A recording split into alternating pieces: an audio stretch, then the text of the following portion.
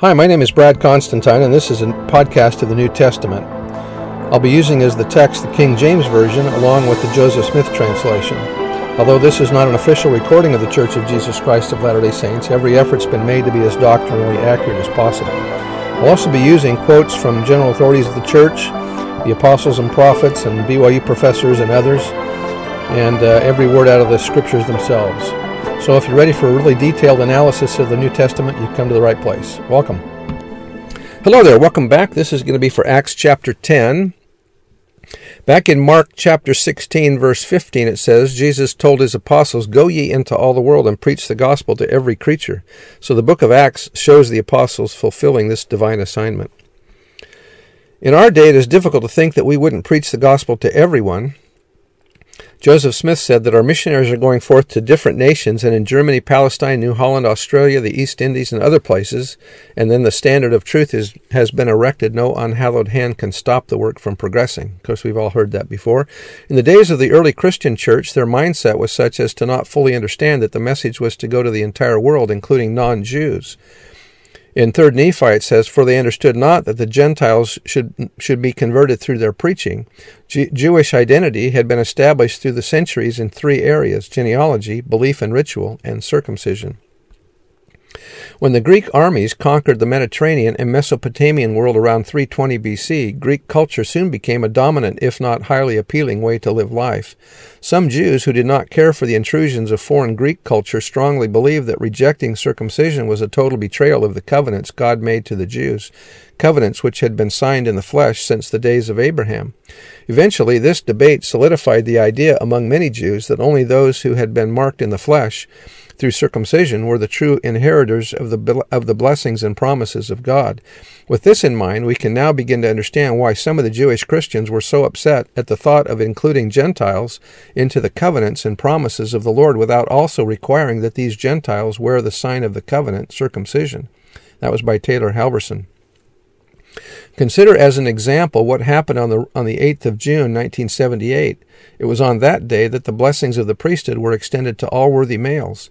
The record of this wonderful event is found in Official Declaration 2 in the Doctrine and Covenants. Can you see the parallels between these events and the landmark experience of June 1978? Note the following from President Kimball speaking to saints in South Africa. "As you know, on the 9th of June, a policy was changed that affects great numbers of people throughout the world.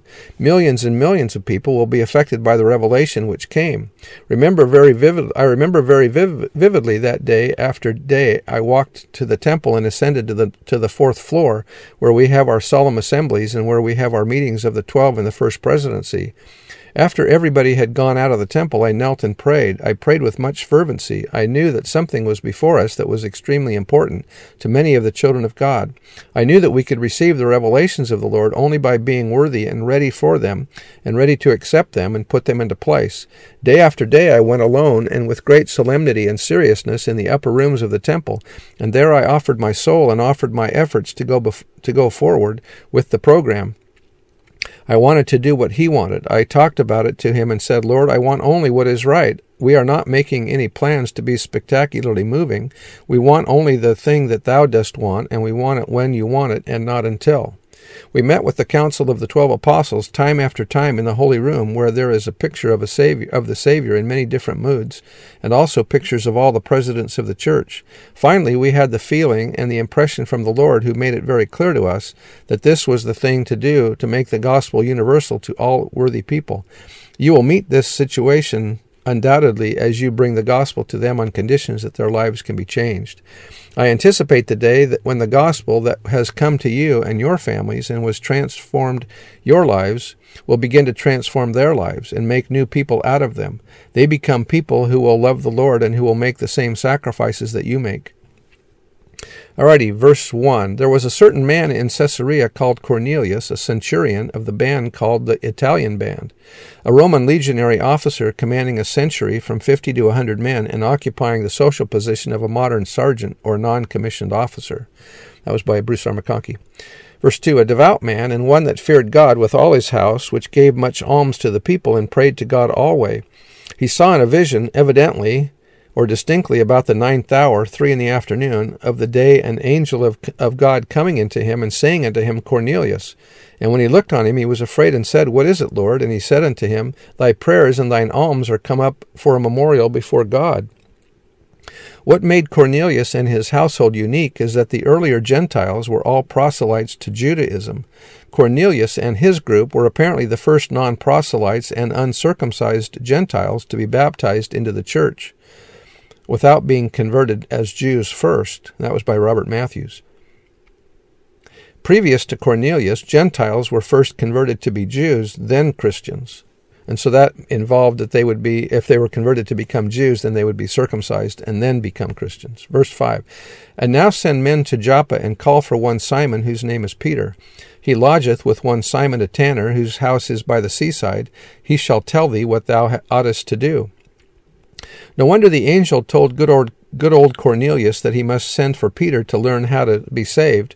Peter could baptize, and angels could not, so long as there were legal officers in the flesh holding the keys of the kingdom or the authority of the priesthood. That was by Joseph Smith. It is not the order of the priesthood for a heavenly being to preach to mortals when there is a qualified mortal with a priesthood commission able to do it. Verse 7, And when the angel which spake unto Cornelius was departed, he called 2 of his household servants, and a devout soldier of them that waited on him continually. And when he had declared all these things unto them, he sent them to Joppa. It's about 34 miles from Caesarea to Joppa. It would have taken about 11 hours to walk the distance or so. On the morrow, as they went on their journey and drew nigh unto the city, Peter went up upon the housetop to pray about the 6th hour. This is at noon. This revelation, which pertains to the entire church, comes to Peter because he is the president of the church. That's how revelation is received, from the top down. Verse 10, And he became very hungry, and would have eaten, but while they made ready, he fell into a trance. Sometimes prophets go into trances in connection with the receipt of visions. That is, they are so completely overshadowed by the Spirit that to all outward appearances, normal bodily functions are suspended. A similar experience happened to the prophet Joseph Smith in connection with the first vision. He was not in control of all his bodily powers when the Father and the Son appeared to him. Remember that when Joseph regains consciousness, he said that he came to himself and that he was so weak that he couldn't even move hardly for a little while. Verse 11, And saw heaven opened, and a certain vessel descending unto him, as it had been a great sheet, knit, bound at the 4 corners. I want you to notice something about the 4 corners of this piece of cloth that's coming down. Also, it's symbolic of the 4 corners of the earth, and let down to the earth.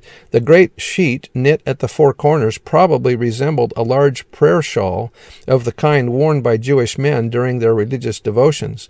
Non-kosher animals wrapped in a holy prayer shawl would have been a doubly significant impression on Peter, and that's in verse by verse. Peter is having this dream because he's the president of the church, and a major change in church policy is about to happen. Just as the time when President Kimball received the revelation that all worthy men could now hold the priesthood, the procedure was to take this matter to the rest of the apostles and receive their sustaining vote. Verse 12, Wherein were all manner of 4-footed beasts of the earth, and wild beasts, and creeping things, and fowls of the air. The animals represent every nation, kindred, tongue, and people. Before Jesus ascended, he commanded them to preach to every creature. And there came a voice to him, Rise, Peter, and kill and eat. But Peter said, Not so, Lord, for I have never eaten anything that is common or unclean.